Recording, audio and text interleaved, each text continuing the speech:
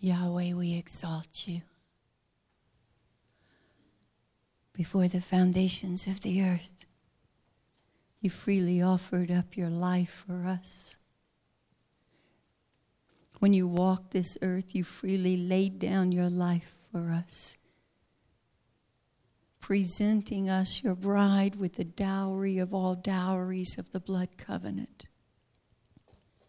And now, Yahweh, it is written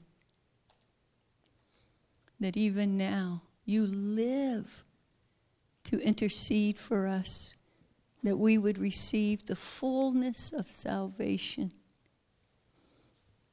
And in this moment, you are praying for every person in this room. And out of your own mouth came the words, so holy, that whatever 2 or 3 agree upon in your name and in your will, you would do. Yahweh, we agree with what you're praying for one another tonight. Let it be done in accordance with your heart's desires. In your name. Amen, amen, amen.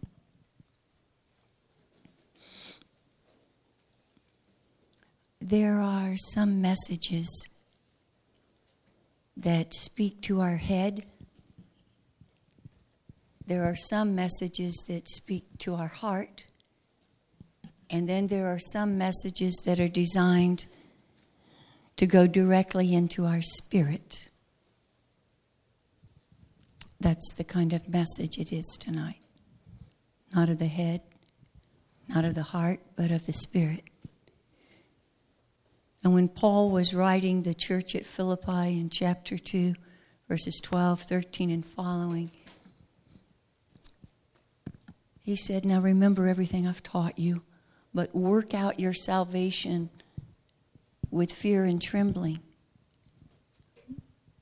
But not the kind of fear that you may think of. The picture in the Greek was the truth is embedded deep into your spirit. And with awe, that kind of fear, with awe and wonder and amazement and just trembling at the beauty of God, that awe will push it out of your spirit into your soul, your emotions, your personality, everything you've been through in life. And that awe and wonder will then flood it to your mind, and what you know in your spirit and your soul and your mind will connect.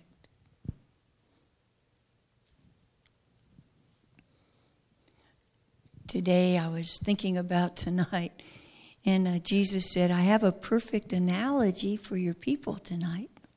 So here it is. Most of you know that about a year and a half ago, the Lord was very clear to buy this particular old home. It's 100 years old today, or not today, this year. Well, I had someone over checking something about 2 weeks ago, and they're down in the basement. And they realized drip, drip, drip from some of the pipes. And then we started looking at the pipes, and it was quite unusual. I'm not a plumber, but even I knew something was not right. The person who owned the house before me was a real DIY guy. And he did a lot of things beautifully. He was an electrician. So we started following the plumbing in the basement. Here's an A-OK plumbing pipe, galvanized, healthy diameter, good flow, good power of water. And then he used this little conjuncture to skinny it up to a pipe less than that. But it wasn't a galvanized pipe. It wasn't a plumbing pipe. It was an electrical pipe. And so we followed it, and you could see how the water flow would be, and then get this little electrical pipe.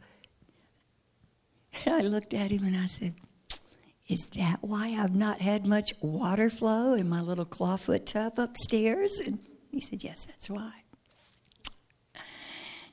To him, it was A-okay. But we've done the same. We've done the same. We have some places where we have the right plumbing, and the Holy Spirit can just flow through us and meet us beautifully. But we all have places where we've DIY'd our own spiritual journey, and then we put in a little pipe that's comfortable for us. Or we put in a little pipe that, because they hurt me and they're not going to hurt me again, or, oh, I don't know, it's got to be in my head. Everybody's pipes have a different name, but they don't belong where they are. And so the Holy Spirit's always ready to just, let me bless you with power of love and power of goodness and mercy and peace and healing and deliverance. And the flow starts, and then it hits one of the places in us. So tomorrow morning, bright and early, I will have some gentlemen at my house to deconstruct all the plumbing in my basement. And then they will reconstruct it. And this afternoon, Jesus said, pray that tonight the people will let me deconstruct all their plumbing.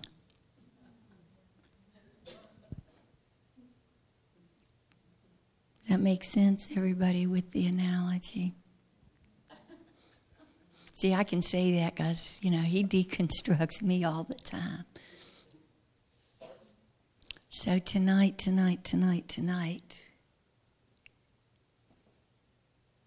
it is one of those paradigms, and I'm speaking to your spirit tonight. Because this message is of the Holy Spirit, it's truth, and it will rewrite some of your hidden pipes by the power of His love. Genesis 2, verse 1. Thus the heavens and the earth were finished, and all the host of them. And on the seventh day, God finished His work that He had done. He rested on the seventh day from all the work He had done. And God blessed the seventh day and called it holy, because on it God rested from all His work that He had done in creation. It does not matter if you are Protestant, Catholic, Jew, historian, secular. There is a phrase you will hear, and it is the law of first mention. It means the first time a word is used in Scripture, that is to set the foundation of its definition. This is the first time the word holy is used in Scripture.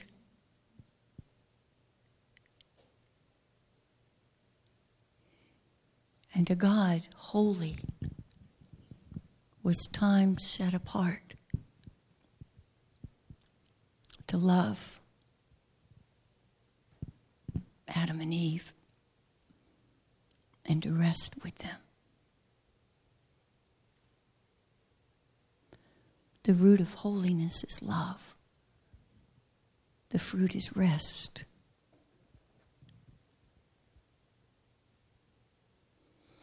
Now you can look up all the different concordances and lexicons, and they will say holy means set apart, separated. And sadly, we've almost assumed that holy meant it separated God from us. And at times, some of us have even inferred that holiness meant perfection. But it doesn't. It doesn't. Holy means set apart. And from the very beginning, God sets aside His sovereign perfection because He wants to meet with us. he sets aside all of time and says, whenever I'm with you, oh, that's holy. That's good. And he sets aside his agenda for universes and solar systems because for that moment, he's saying, I just want to be with you. I want you to rest with me, and I want to rest with you. This is holy to me. Holy is birthed in love. And it's set aside time to rest. There's a passage in Mark 1, verse 24. A demon is talking, but even demons can speak truth occasionally. What have you to do with us, Jesus of Nazareth? Have you come to destroy us? I know who you are. You are the Holy One of God. Even the demon knew. I know who you are, Jesus. Love has separated you. And you've come to earth to spend time with people and to show them the pathway to rest. I know who you are.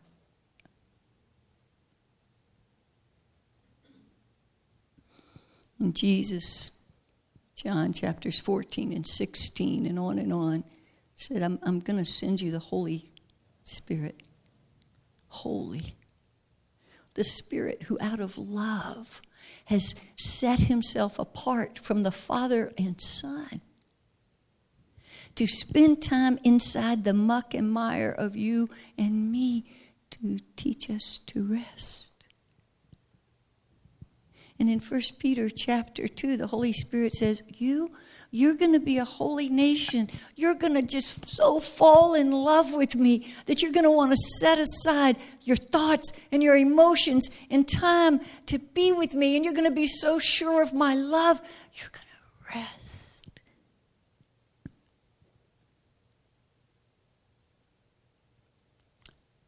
Holy is not perfection.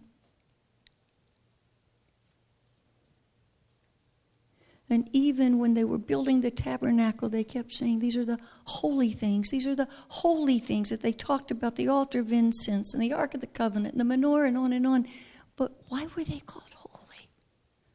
Because everyone was set aside to reveal the love of God and of his Son to come. There's not a detail in the tabernacle that isn't saturated with love.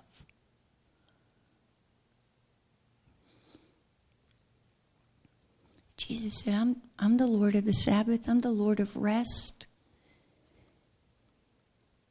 Hebrews 4 says, please. You literally get that sense in your heart when you read Hebrews 4. Please distrust anything that does not bring you to rest. Distrust it.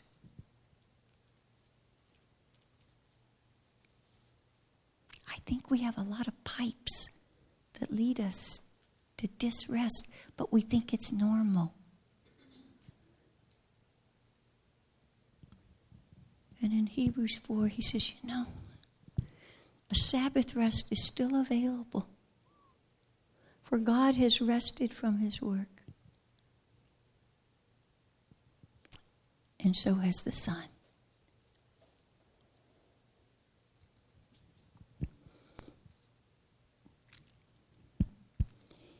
He, Father, Son, and Holy Spirit, has set himself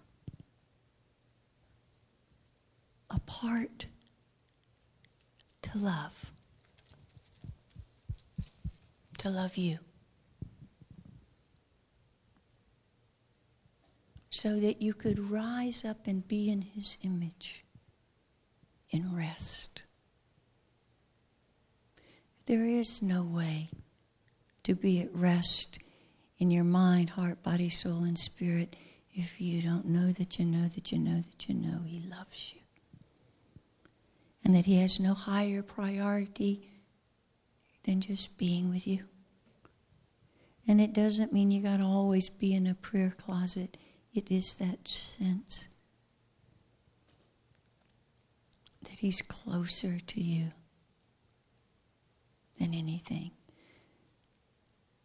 When Colossians 3:3 says you're hidden in Christ, it means you're closer than skin on bone and bark on a tree.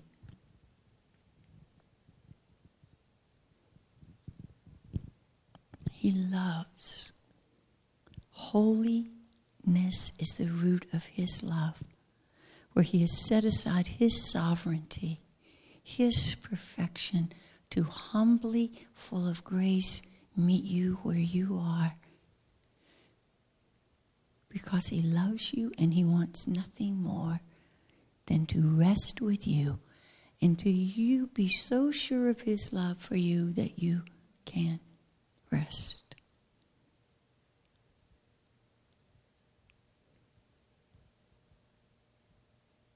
That replumbs a lot of our soul and spirit. Right there. But He knows that resting does not come natural to us.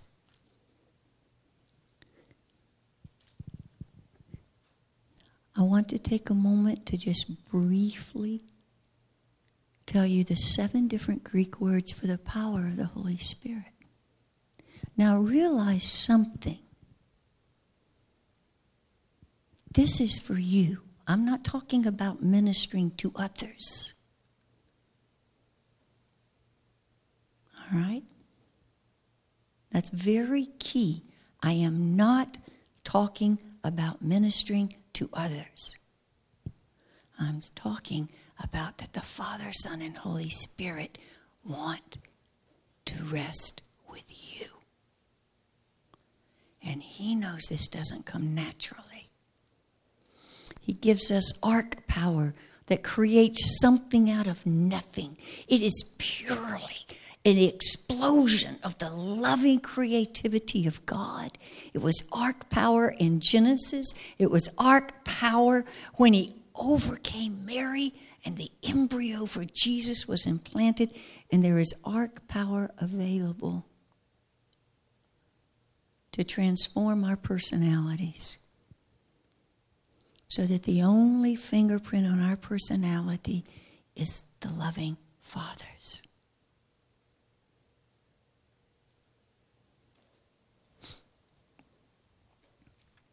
Exousia.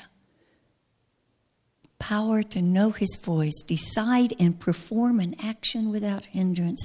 This is the authority and the divine ability to accomplish a task. When you're going, I don't know what to do, the Holy Spirit's going, I have a power for that. Rest. Rest. I have a power for that. Will you receive that? I can help you know what to do, give you the power to do it, and accomplish it with authority. Ischus. It is the valiant, almighty, divine power to penetrate opposition. It is the divine strength to overpower supernatural forces. Jesus told the disciples in the Gospels, ask for this power, and He used this Greek word. Do you ever feel like you have, for lack of a better word, warfare?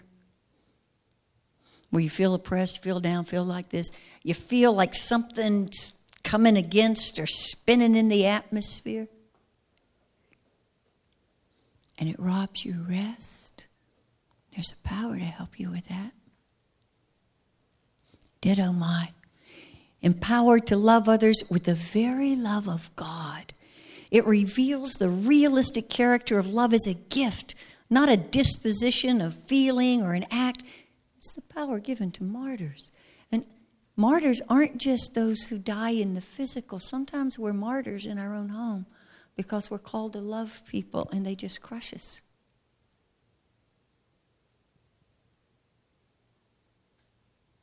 This is the power,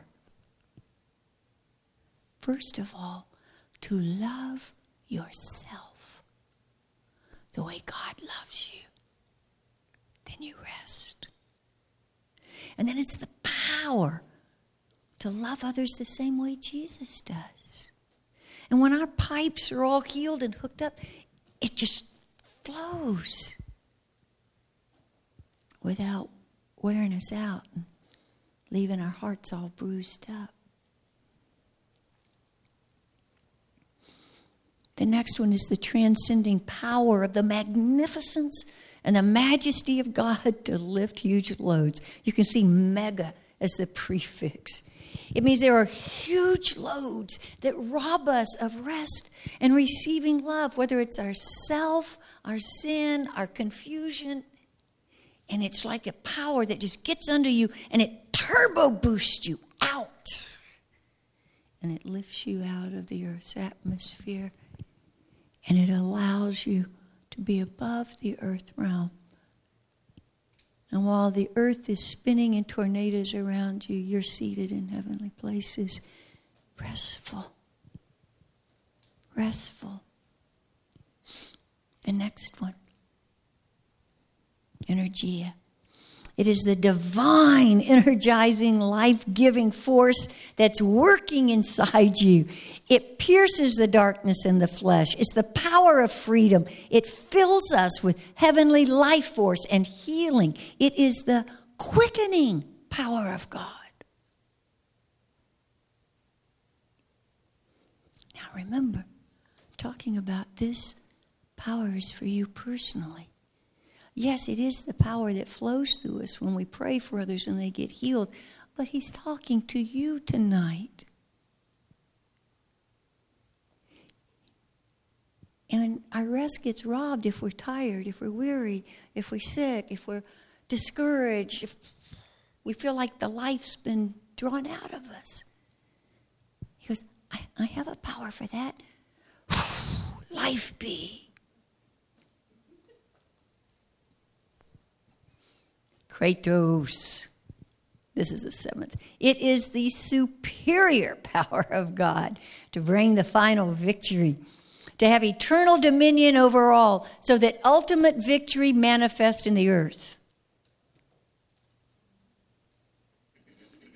It is the power of more than a conqueror. Holy.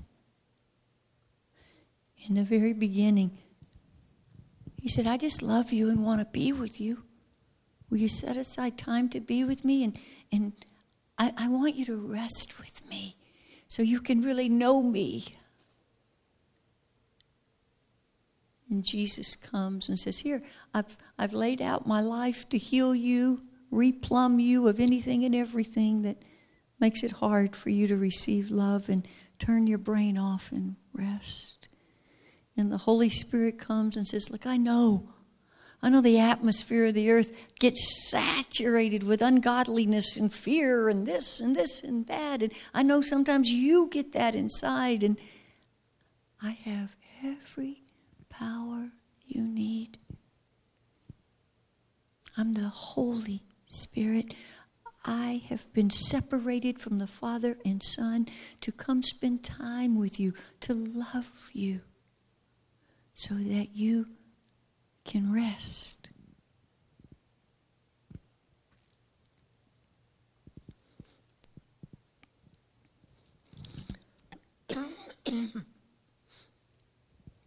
He loves you. He just loves you.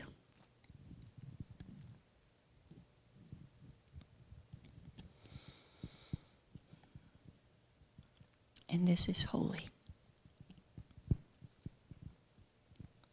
And Scripture says, be holy as God is holy.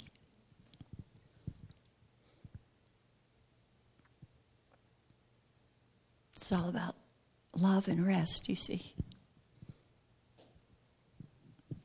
That's what makes us one with Him and one with one another, really.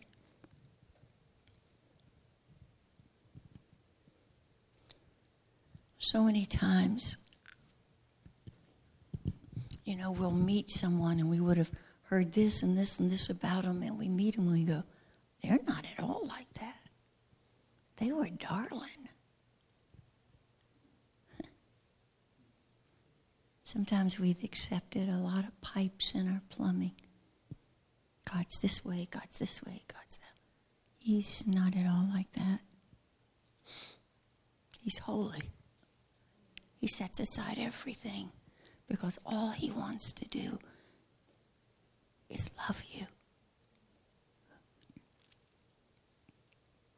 And for you to receive that love so you can rest. Because when you're restful, you really see who he is. And you feel like he sees you. Holy is about receiving. Indeed, we all are mature people. We know we're called to minister, pray for others, etc. But freely you have received. Freely give. The deeper you can let him replumb you, quieter your mind is, more healed is your heart. You feel an authentic love for folks. And you actually begin to know Jesus in a way that few folks do. So what you share sounds familiar, but yet it's different. Because you've rested with him.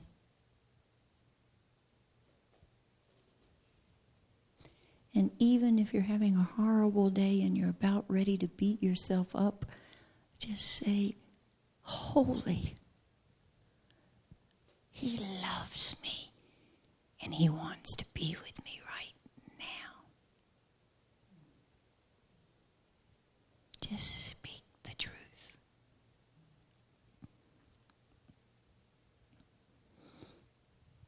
Holy is he. Holy are you.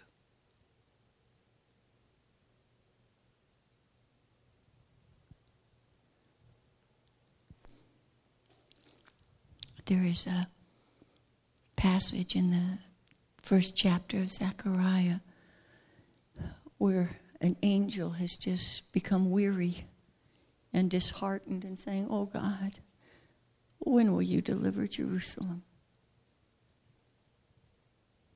You see, angels get tired and weary too. Hold that thought.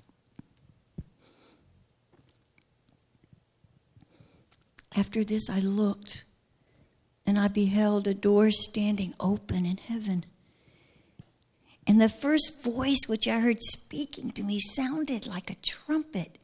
Come up here, and I will show you what must take place after this. And at once I was in the Spirit, and behold, a throne stood in the heavens like one seated on the throne, and he who sat there had the appearance of jasper and carnelian, and around the throne were rainbows that had the appearance of an emerald, and around the throne were 24 thrones, and seated on each throne was an elder, and they were clothed in white garments with golden crowns on their heads. And around the throne there were flashes of lightning and rumblings and peals of thunder. And before the throne were burning 7 torches of fire, which are the 7 spirits of God.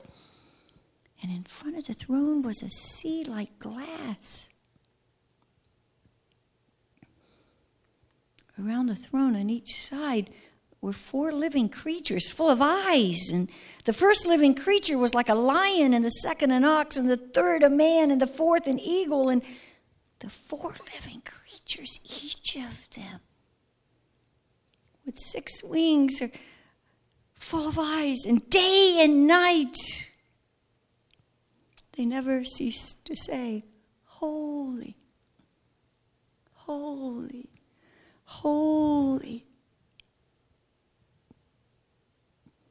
is the Lord God Almighty, who was and is to come. And whenever the living creatures gave him glory and honor and thanks, the 24 elders fell down before him and they worshiped him and they just cast their crowns before him and said, "Worthy are you, Lord."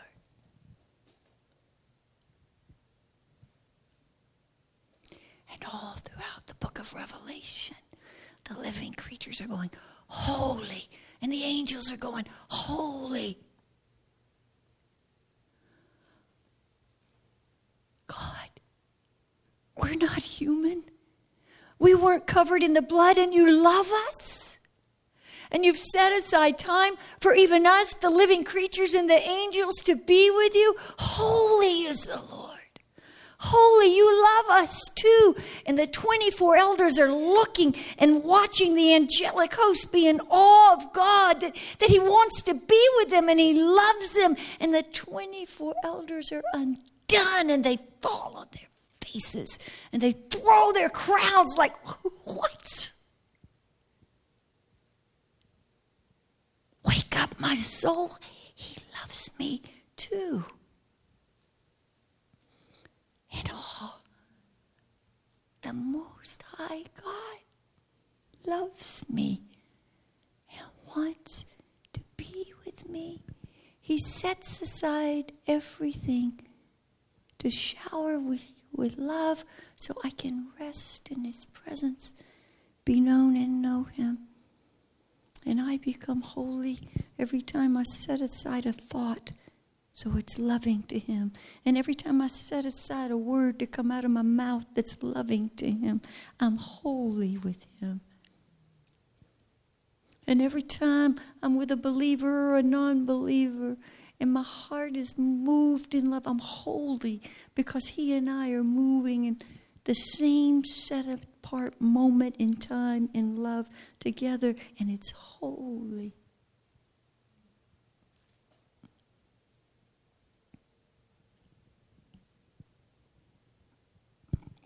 You are highly, highly beyond comprehension loved. And his greatest desire is that you're replumbed to know there's nothing higher than letting him love you until your mind and soul and everything is new and is full of rest, and then you're a resting place for him and he reveals himself to you, and then you just spill over to the rest of the world, and the angels and the elders just holy.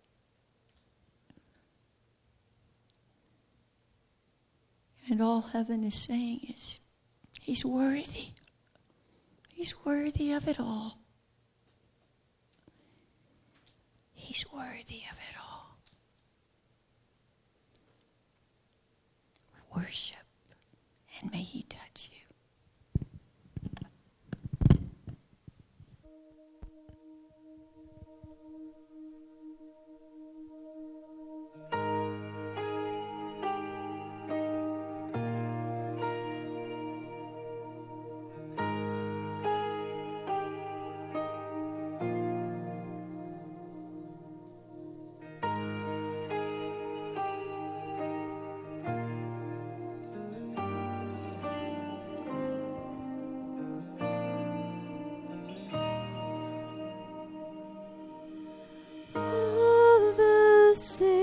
And angels bow before your throne. All the elders cast their crowns before the Lamb of God and sing. All the saints and angels bow before your throne. All the elders cast their crowns before the Lamb of God and sing, you are worthy of it all. You are worthy of it all. For from you are all things, and to you are all things. You deserve the glory.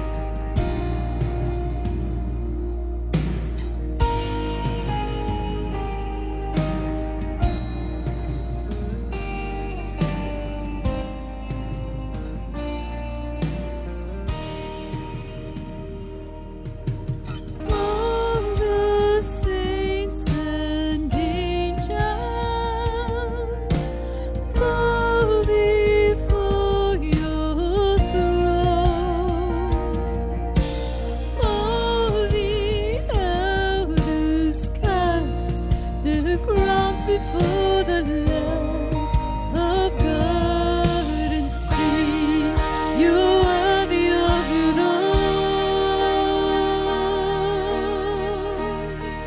You are worthy of it all. For from you are all things, and to you are all things. You deserve the glory.